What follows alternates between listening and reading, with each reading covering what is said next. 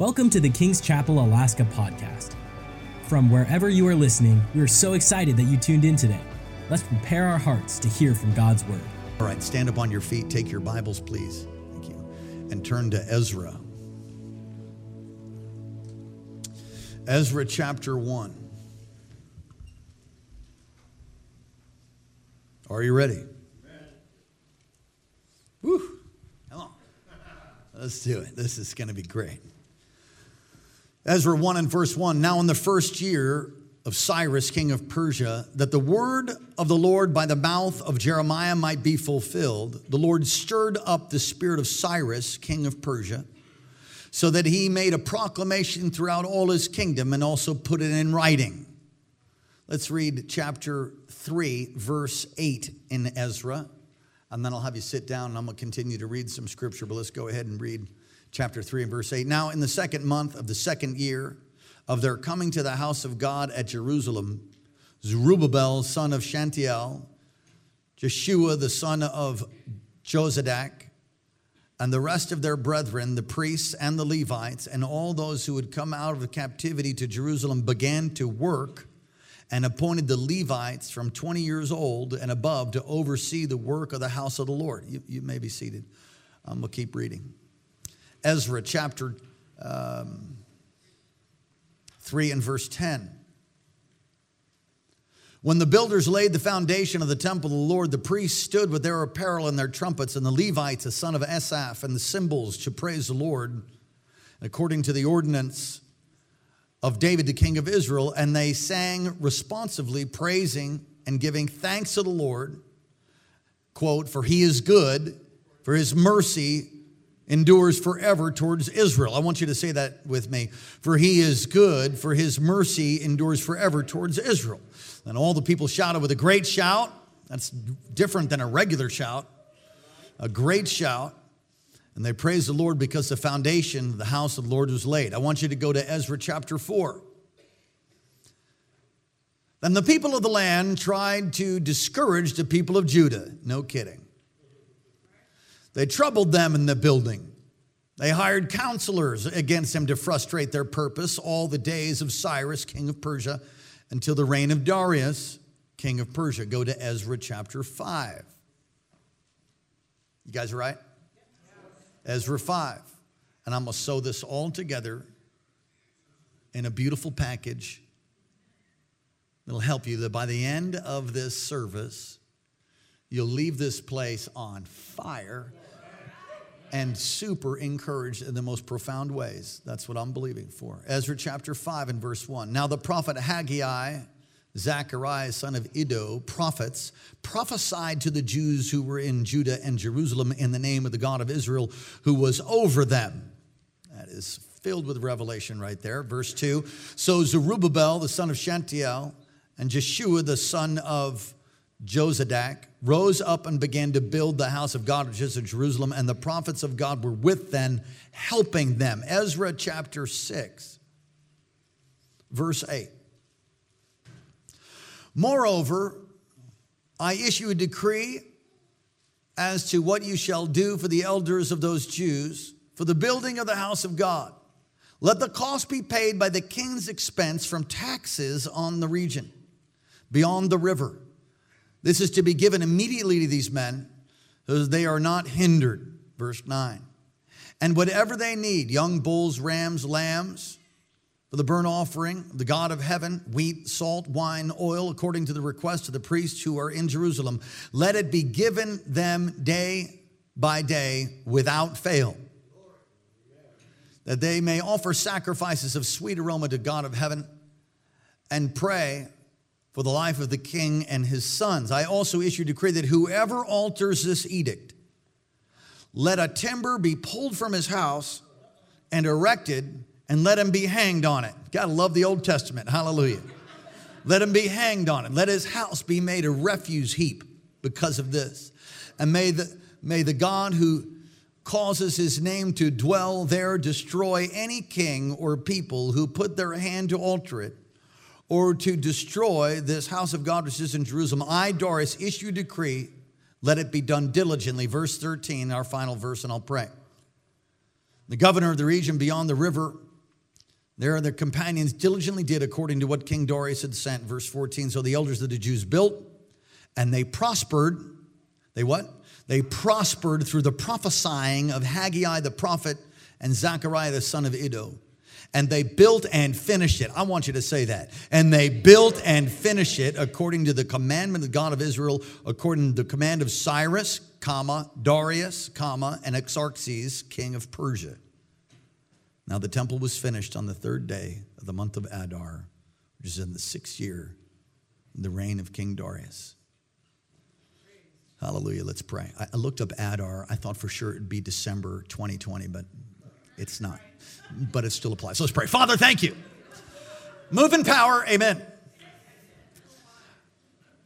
These passages of Scripture we looked at are plenteous, and we have been reading our Bible program, Bible reading program for the year, and I'd encourage you to jump on and be a part of that. If you haven't started doing that, it's great. There's hundreds of people that are part of this Bible reading program. You can find it on YouVersion, and it's McShaney.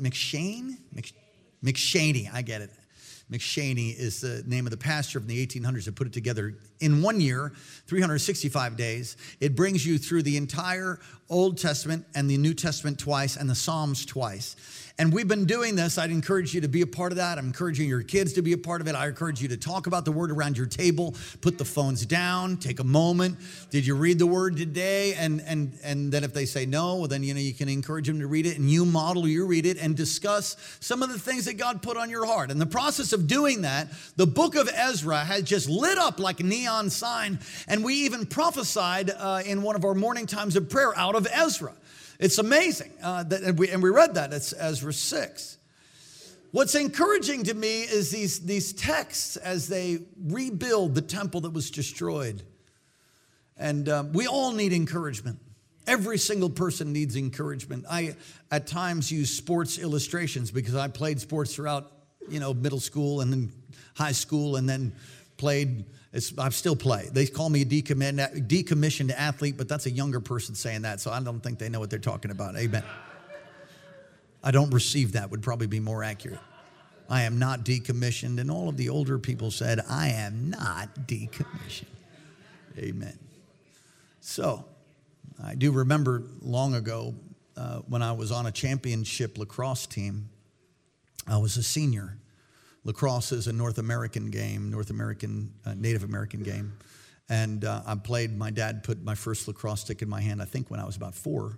He played in college and encouraged us to play. So when I was a senior in college, senior in high school, we were a championship team. We were going to the very final game, and my coach pulled me aside and said, all right, Bracken. I played attack, for those of you who know what that is. And that was perfectly suited for that. And so I remember him pulling me aside, and I thought he was just talking to me, but he did this to about 4 or 5 guys, as good coaches do. Pulled me aside and said, Bracken, you're a senior. This is your game. I said, yes, sir. He said, you're going to play the best game of your life. I need you to come through for me. Do you understand, son? I said, yes, sir, I understand. He said, you're going to play the best game of your life. Do you understand me? I said, yes, sir, I'm going to play. He said, give me everything you got. I said, I'll give you everything I got. Just do this thing. Let's do it. And we're like, ah! Anybody know what I'm talking about? We won. I don't know if I had the best game of my life, but some of the other guys he talked to, I think they had the best game in their life, and we won. This is an amazing verses of Scripture to understand that God wants you to succeed, and success is this. Success is having what God says you can have, being who God says you can be, and doing what God says you can do. And all throughout the Word of God, you will see God constantly encouraging you, constantly challenging you. And in this day and hour that the prophet saw far off that you and I are living in, he says to you, come on, this is the game. This is the championship. I'm telling you, if you have a song right now, it's time to sing it. If you have a gift right now, it's time to use it. It's time because we're closer towards the end of all time, and you and I have been given this one moment, one brief moment called life to live in, to do something for him. And as I get older, I think about that. I'm thinking, man, I got to put some points on the board. I want to lay something before his feet on that day, that great and dreadful day, the day of the Lord. I want to lay something at his feet. It's the least I could do considering what he did for me. He snatched me like a stick out of the fire. He set me free from the yoke of bondage. Come on, anybody else excited that you're saved, you're healed? Come on. And if you're not, well, you're in the right place.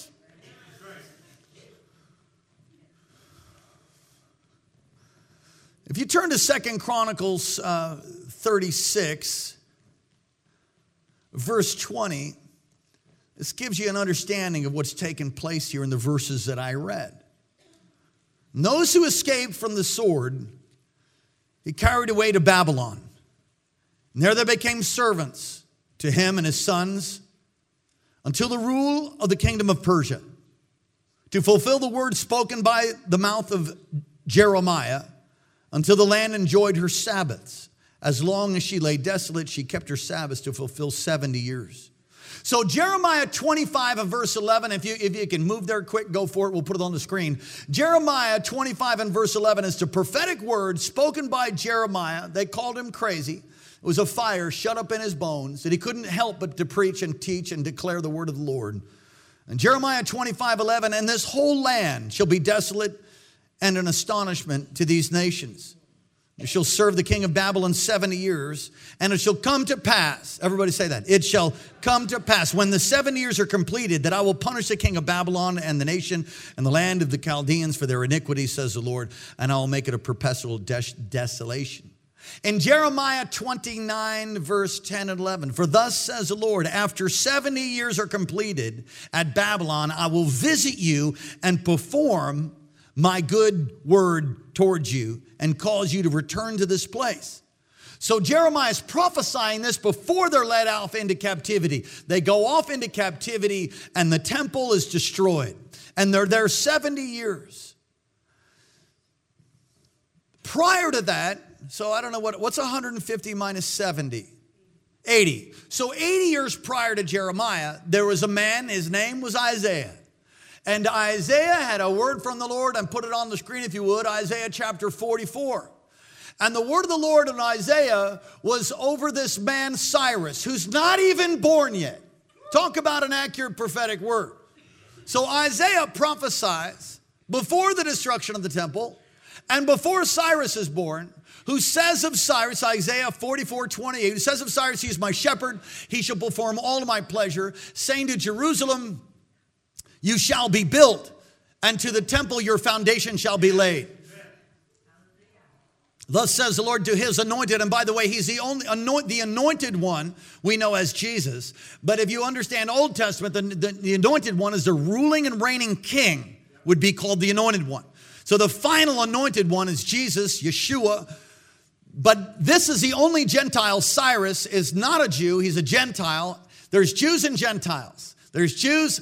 Everybody else is a Gentile. So he's the only Gentile that's called, who's called God's anointed. To Cyrus, whose right hand I've held, to subdue nations before him, to loose the arm of kings, to open before him the double doors, so that the gates will not be shut.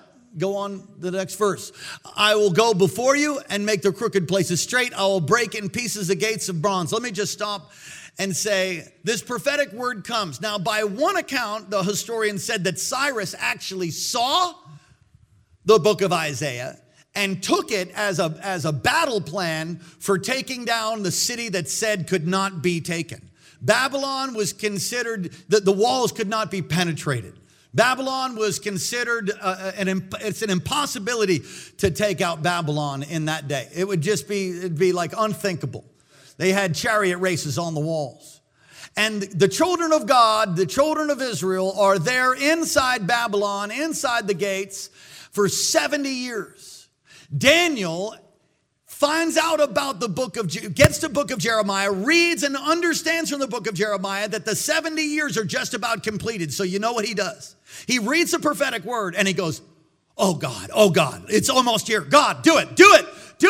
Dude, bring the deliverer. Lord, deliver us. Bring us back. And he begins to pray. Daniel prays the prophetic word. He wages, New Testament now, a warfare with the prophetic word spoken over God's people. And he wages a warfare. So check this out now. This is so crazy. Come on, this is lit right here. In Daniel chapter 5, can you put my picture up? In Daniel chapter 5, they're having a big banquet. And this is a painting by Rembrandt. And I don't know if you could dim the lights a little bit because it's beautiful. It's a painting by Rembrandt. And this is Balthazar. I don't know if I'm pronouncing his name right. It's not Nebuchadnezzar. It's the king after. Nebuchadnezzar became a werewolf and then came to the knowledge of God. Judgment came upon him. This is now the next king. And they had taken the articles of gold and the articles of the temple. The temple's destroyed. Nebuchadnezzar destroyed it as in the hand of judgment because they weren't serving the Lord. And so judgment came. The prophetic word of Jeremiah 25, 70 years, they'll be in captivity. This is the night, this is a painting of the night that the hand appears and writes on the wall. You can read the handwriting on the wall. That comes from this. Can you read the handwriting on the wall? It's like, this is obvious. So what happens is they're having this giant banquet and they pull out the silver and gold vessels from the temple. And it's kind of like the last stinking straw. It's like the Lord's like, that's it. It all comes to this mass crescendo of the prophetic word of Jeremiah. And Jeremiah, God stirs this Cyrus. Now, I don't think Daniel knows anything about that. That's happening behind the scenes. And while Cyrus's heart is stirred, we read that. That's Ezra 1 and verse 1 and in other places. The heart of Cyrus is stirred and he goes to fulfill the prophetic word, which some say he knew he was fulfilling, others say that he didn't. And the prophetic word of Isaiah chapter 44 and as well as in other places. And so in Daniel 5, you can go look at this. Daniel 5, Daniel's called in because something crazy has happened at the party. And he comes in, I think they say he's maybe 70 years old. And he shows up and they did not understand what had happened. And a hand appears and writes on the wall, Mene, Mene, Tequila, praise him.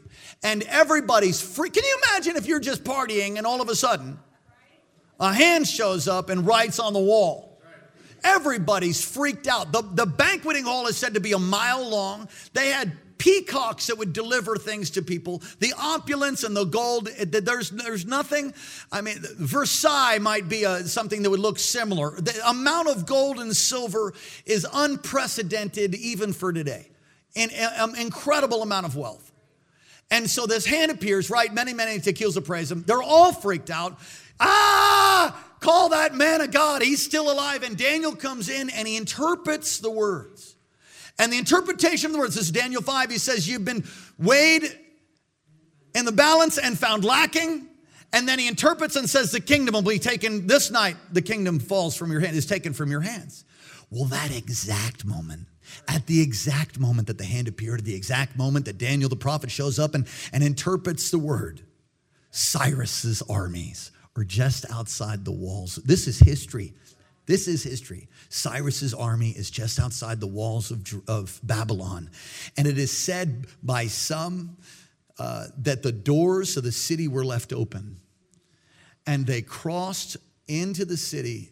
And the whole place was so freaked out by the supernatural sign and wonder that there was hardly any blood shed. I read in one account. And I don't know how they got the account there, but I mean, it's just kind of amazing. More gold and more silver were taken from Babylon. They said it could not be measured.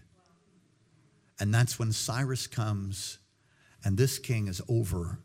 And Cyrus makes a decree in accordance with a prophecy 150 years before he was there, and says, now send all the Jews back and rebuild the temple. Whoa. Oh, yeah, that book's written by man. Man wrote that book. What? You're an ignoramus. That's why you think that. And so they head back.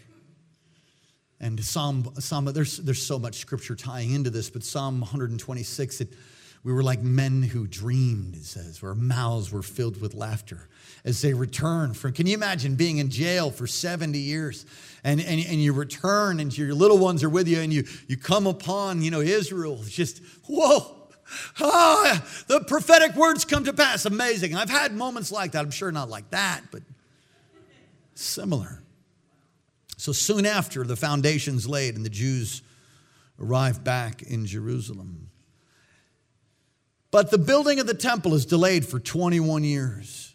You say, why was it delayed? Because there were opposition. And the Samaritans, and I don't have a lot of time to tell you all about the Samaritans, but Israel was the northern tribes.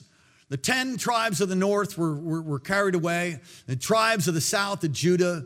It's just the diaspora and everything that had taken place.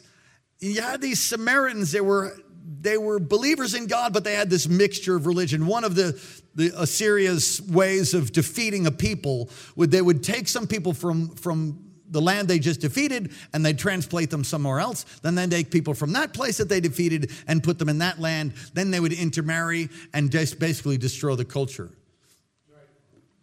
And they did that. And so Samaritans had this mixture, and that's why they were hated. That's why Jesus, they said Jesus must needs go to Samaria. And the rabbis wouldn't go through Samaria because Samaritans were hated. And you can read about how they discouraged the building of the temple, and they discouraged Nehemiah. And so if you study this section of Scripture, now I'm going somewhere. I had to set it up here.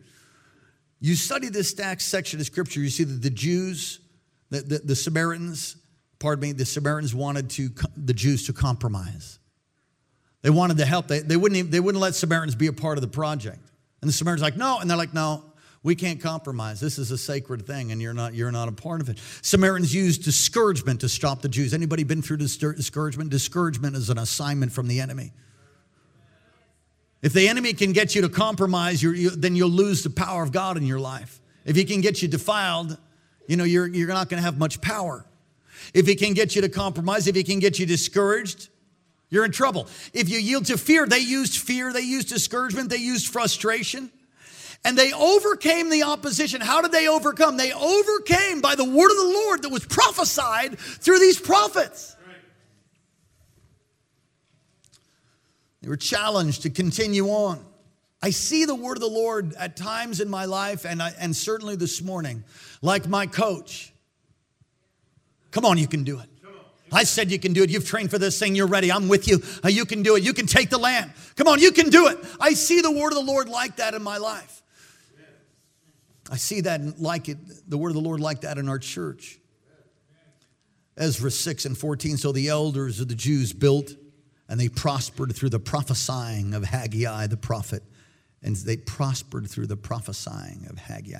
Let me read you some of these prophetic words. And they were spoken at this time and used in application to bring encouragement. Haggai 1. In the second year of Darius, the 6th month, the first day of the month, the word of the Lord came to Haggai the prophet, to Zerubbabel, the son of Shealtiel, the governor of Judah, and to Yeshua or Joshua, depending upon what version you're reading.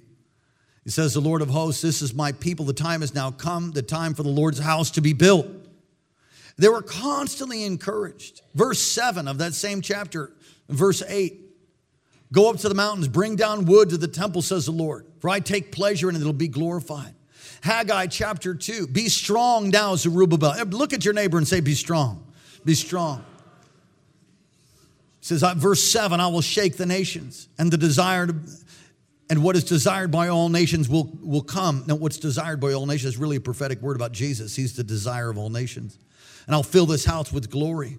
They would prophesy and they would preach. And through the prophesying and the preaching, it would stir a zeal in the hearts of the people to go out and overcome compromise, go out and overcome discouragement, go out and overcome fear. It would stir within them holy emotions, knowing that they were a part of the plan of God, this prophetic word 150 years before. And Jeremiah 25 and the coming out of the captivity and to stir them to do the work that God called them to do. I feel the same way at many times in my life. I understand in Acts 17 that God sets us in time. He sets us for the boundaries of where we are. And He wants to use you. He wants to use your sons and daughters. He wants to use me. He wants to use us as a company of people to fulfill His plan in the earth. That the earth, the knowledge of the glory of the Lord would cover the earth as the waters cover the sea. I'm not talking about a little patty cake party for Jesus and then you just come to church and just something like, well, I fulfilled my religious obligation. No, that you would be stirred. That every time you come and every time you open the Word and times of prayer would stir in you the zeal of the house of the Lord to fulfill the plan of God for your life. God's got a plan. God has a purpose for you. You're not an accident. Oh, you might have been told that by your mama or by your dad. They didn't know. He knit you together while you're in your mother's womb, and you have a purpose individually, a divine assignment. And we have a purpose corporately, a divine assignment. And that is to reach the lost at any cost. It's to expand the kingdom of God, to heal the sick and set the captives free. The church is supposed to be the house of God. Now, in the New Testament, come on, you are the temple of the Holy Spirit. Individually, He lives on the inside of you if you've received Jesus Christ as your Lord and Savior. And He comes to take up residence. Corporately, together, we are the temple of God as the naos of God, the dwelling place of God. Jesus called the church the ecclesia, which is a governing body that would be called out in Roman culture. And when they would vote, then that would then become law, and it would then be administered, and it would then be held in place as something that would have to take place because the ecclesia voted. When Jesus called us the ecclesia, the church, translated in English, church, ecclesia, He didn't use that by some random act. He used it because He understood that people who were brought out of darkness into the marvelous light would be filled with the same Spirit that raised Jesus from the dead.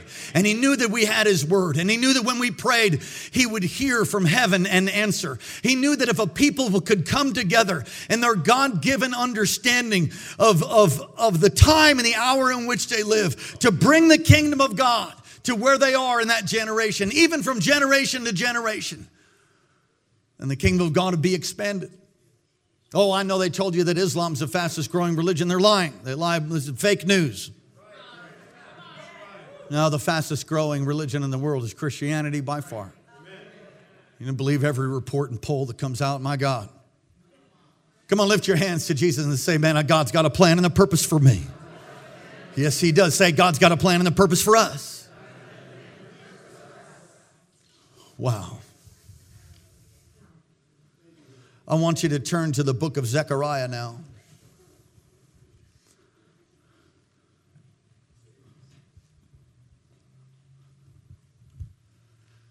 Zechariah chapter 4. If you'd find that for me, thank you. Zechariah chapter 4. Now, years ago, I think the year it was 2004, 2005.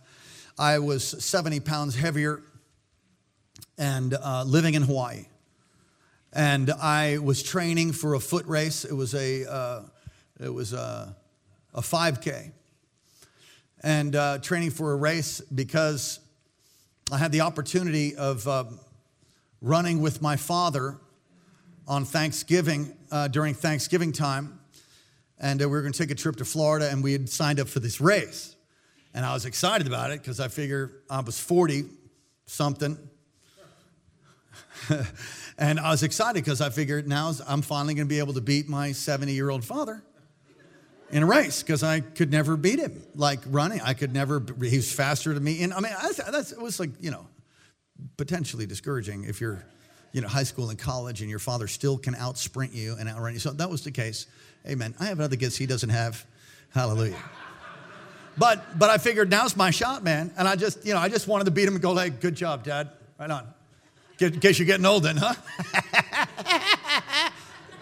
Does anybody know what I'm talking about? Is that just me? Okay. So I'm excited to beat my father, so I start training. And as I'm training, I'm trying to eat right. That wasn't working so good, but I was training hard. And my knees were hurting a lot. And I think I broke places of concrete as I ran.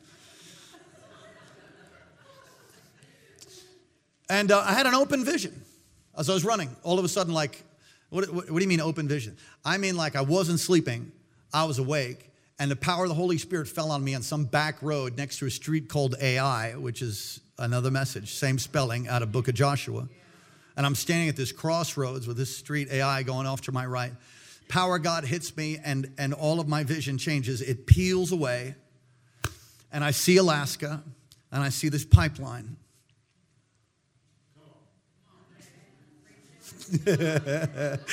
Sorry. I'll be right back. Let's take a praise break. Amen. Thank you, Jesus. I see this pipeline, and I hear the voice of the Lord say in the same way that there's a pipeline from the North Slope to Valdez.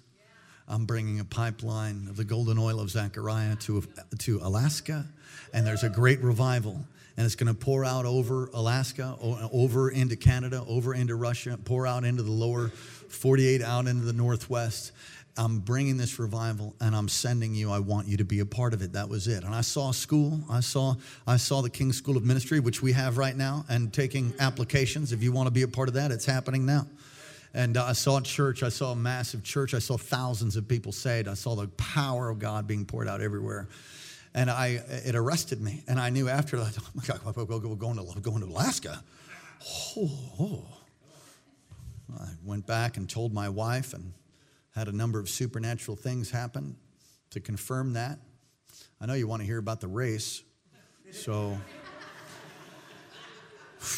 went to Florida, and we got our little name tag and to go run the race so I could beat my father. And around mile 3, I'm just hanging on, and my father's talking with a friend of his, breathing through his nose, and I'm about ready to fall out and call the ambulance.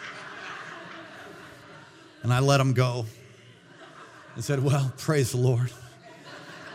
God, I knew I probably shouldn't eat that chocolate cake.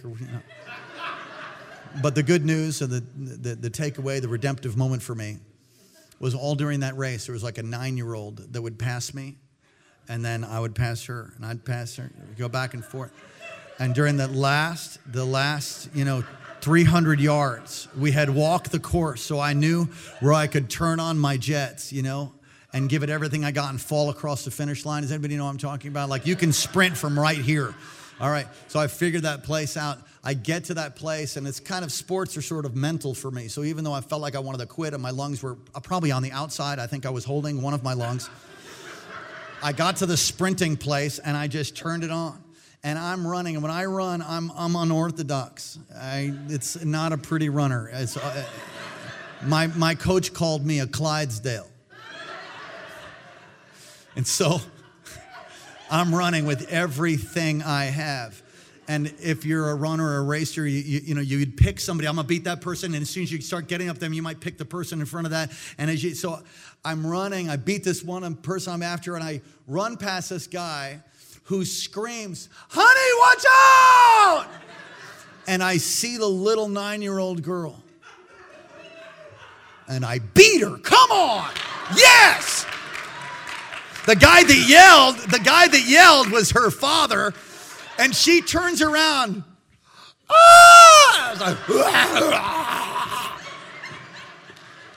Anyway, we should probably get back to the text. Where are we? Zechariah chapter 4. So I did not know at that time of the vision. I just wanted to give you the story to just help you a little bit. If it doesn't apply to what I'm preaching, you just take it as an isolated whole, okay? All right. So I did not know in Zechariah 4, I didn't even know what the golden oil was. I think I'd heard, maybe I've read through it by that time, but I never studied it really. And I never really understood anything about the book of Zechariah. So I come to understand Zechariah 4. Now I want to read this to you. Zechariah chapter 4, I want you to go do verse 1. And the angel who talked with me, this is the NIV now, returned and woke me up like someone who wakened from his sleep. And he asked me, "What do you see?" And I answered, "I see a golden lampstand with a bowl on top of it and 7 lamps on it with 7 channels to the lamps. Also, there are 2 olive trees by it, one on the right of the bowl, one on the left." And I asked the angel who talked with me, "What are these, Lord?" And he answered, "Do you not know what these are?" "No, my Lord," he replied. I replied. So he said to me, this is the word of the Lord to Zerubbabel. "Not by might, nor by power, but by my spirit, says the Lord Almighty. What are you, O mountain, mighty mountain, before Zerubbabel? You'll become level ground, and he will bring out the capstone." That's the final stone to be set in place. And the building, in other words, the temple he's talking about. He'll bring out the final stone set in place with shouts of grace, grace is the New King James, and that's the one that I quote all the time. So if you hear me, come on, say grace, grace. And I ask you to, you're driving by, you say grace, grace. It comes from this text. And the NIV says, God bless it, God bless it. But grace, grace is better translation. Verse 8, then the word of the Lord came to me. The hands of Zerubbabel have laid the foundation of this temple. His hands will also complete it. Then you will know that the Lord Almighty has sent me to you. Who dares despise the day of small things? Wow.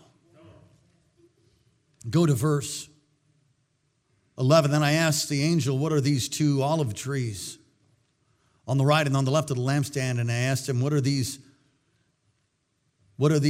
two olive branches beside the two gold pipes that pour out golden oil? And he replied, do you not know what these are? No, my Lord. I said, so he said, these are the two who are anointed to serve the Lord of all the earth. They are Zerubbabel and Joshua, the two leaders. The two olive trees tie into Revelation chapter 11 in a very profound way.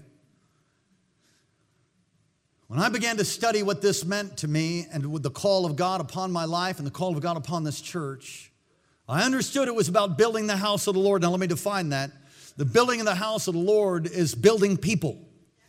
It's reaching the lost. It's equipping the saints. But it's also, come on, a house of prayer. My house will be a house of prayer. And as we contended for miracles and moving forward here, God did a number of amazing things for us. Pastor Karen, I want you to come, please. Take that microphone and read the prophetic word spoken by Cindy Jacobs in 2002. Now, we did not discover this prophetic word until later on after we had started our project. And in 2002, I was in the congregation. I remember when this was read, and you're going to read it with unction. Try to sound like Cindy if you can. Okay. You want to unmute her mic, please. So you're going to read that.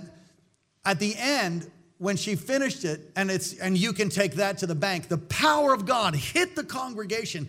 And I remember my hair in the spirit. I mean, I was really rocked. I was really impacted. This is a prophetic word spoken over our property. Right. We were still there in a barn. Years later, we would sell it. Many would get discouraged and be like, what about the prophecy? Actually, there's a whole stack of prophecies. Right. I'm just choosing this one. And then we purchased this place and moved in. And then years later, God stirred the heart of Cyrus. Amazing. And gave us that property back, and we're in the midst of it. I want you to hear this. Pastor Karen, go ahead. You will build a glorious building, and it will be beautiful. Sometimes people will question why you were doing it. They will even accuse you of pride. But the Lord says, build a place that people will drive by and say, what is that? What is that? Because it is so lovely. The Lord shows me that it will be like when people brought gifts to build the tabernacle.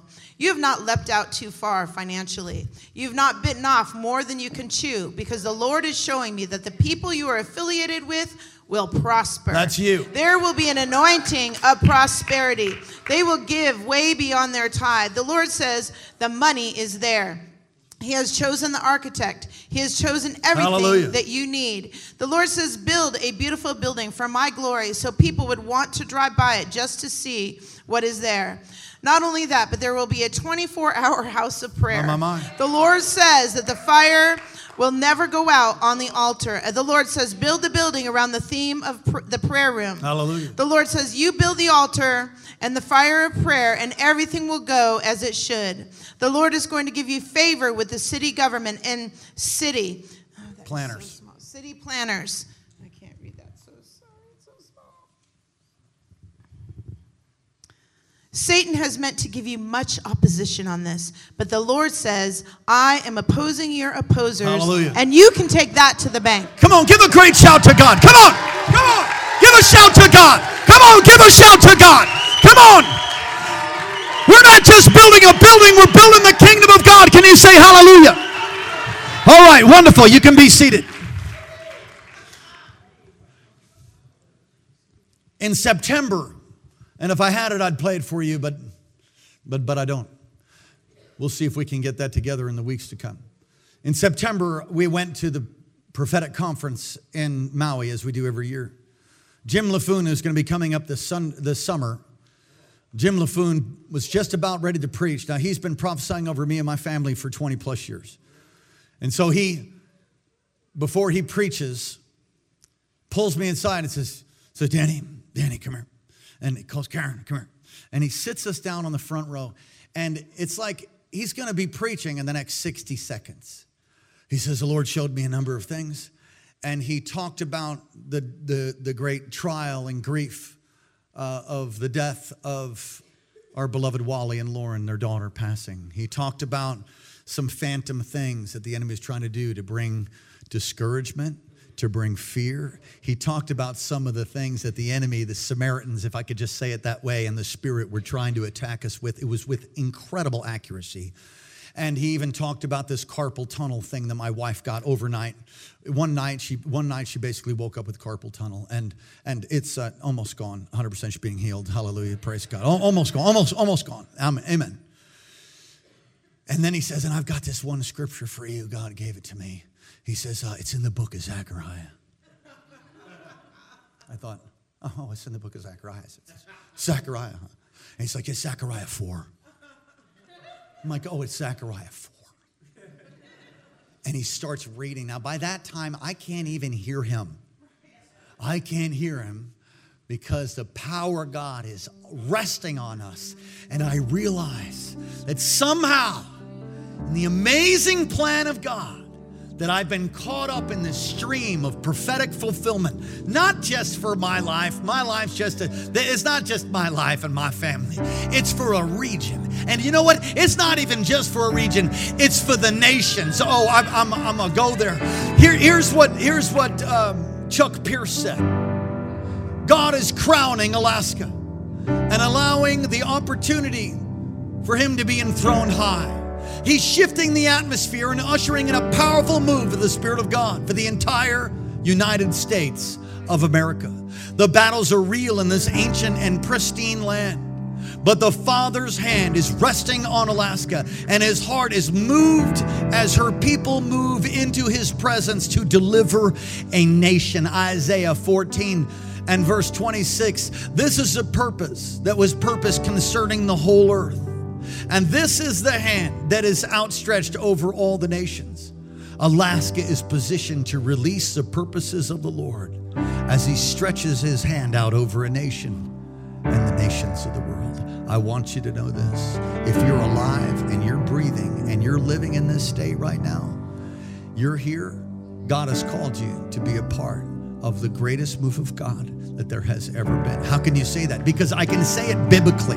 The fullness of the Gentiles will come. I'm not being arrogant to say that, oh, God's just using our church. God's using his church. He's using the body of Christ.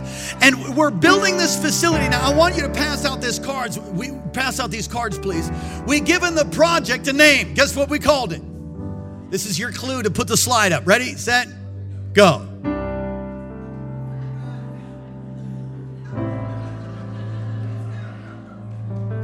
Project Zach. It'll get there. There it is.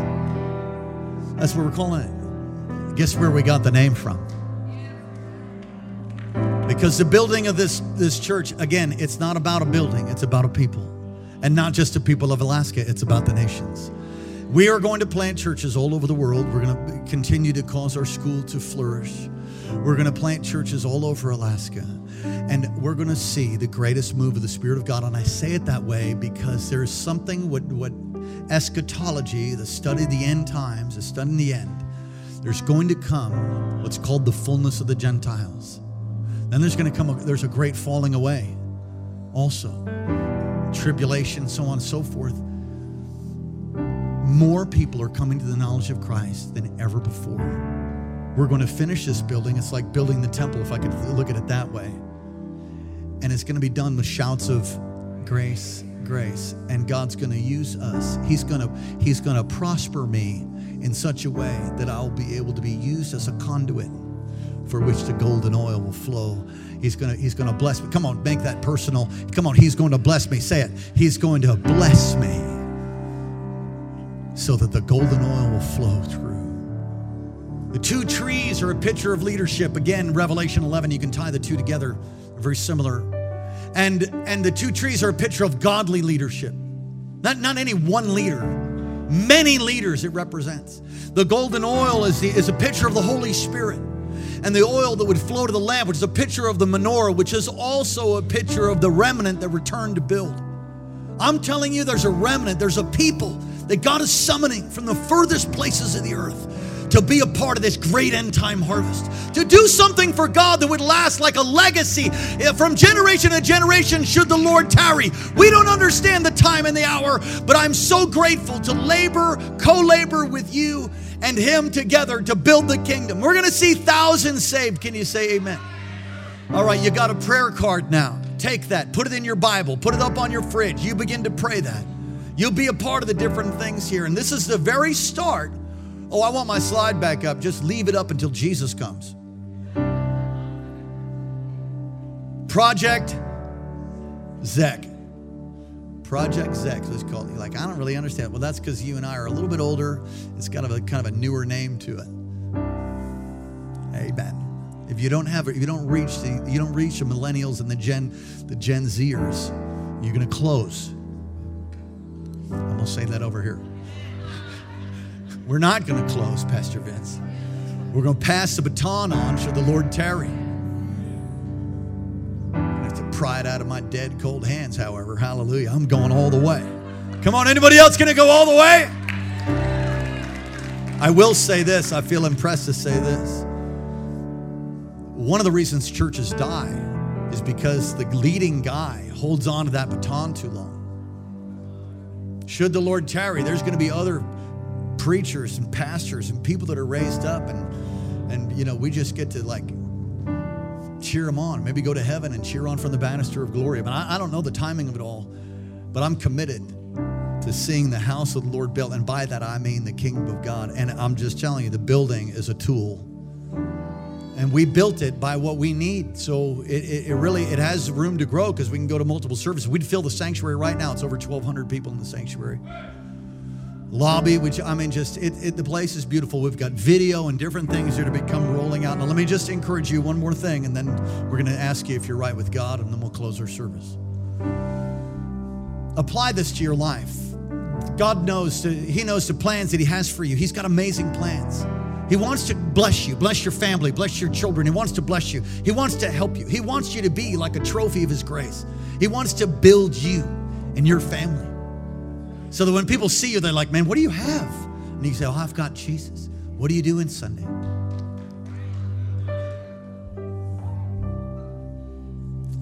I was at the gym and I heard this lady's talking. You need to come to my church. And he's like, yeah, we'll see. He said, I'm busy on Sunday. What are you busy? He said, like, I'm busy in the morning. Well, we have a service at 9. And he said, no, I can't make it. We have a service at 11. No, I can't go.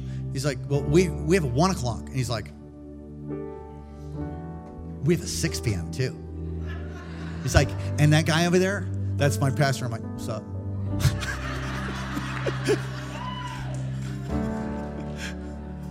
Would you reach people? Reach people. Why?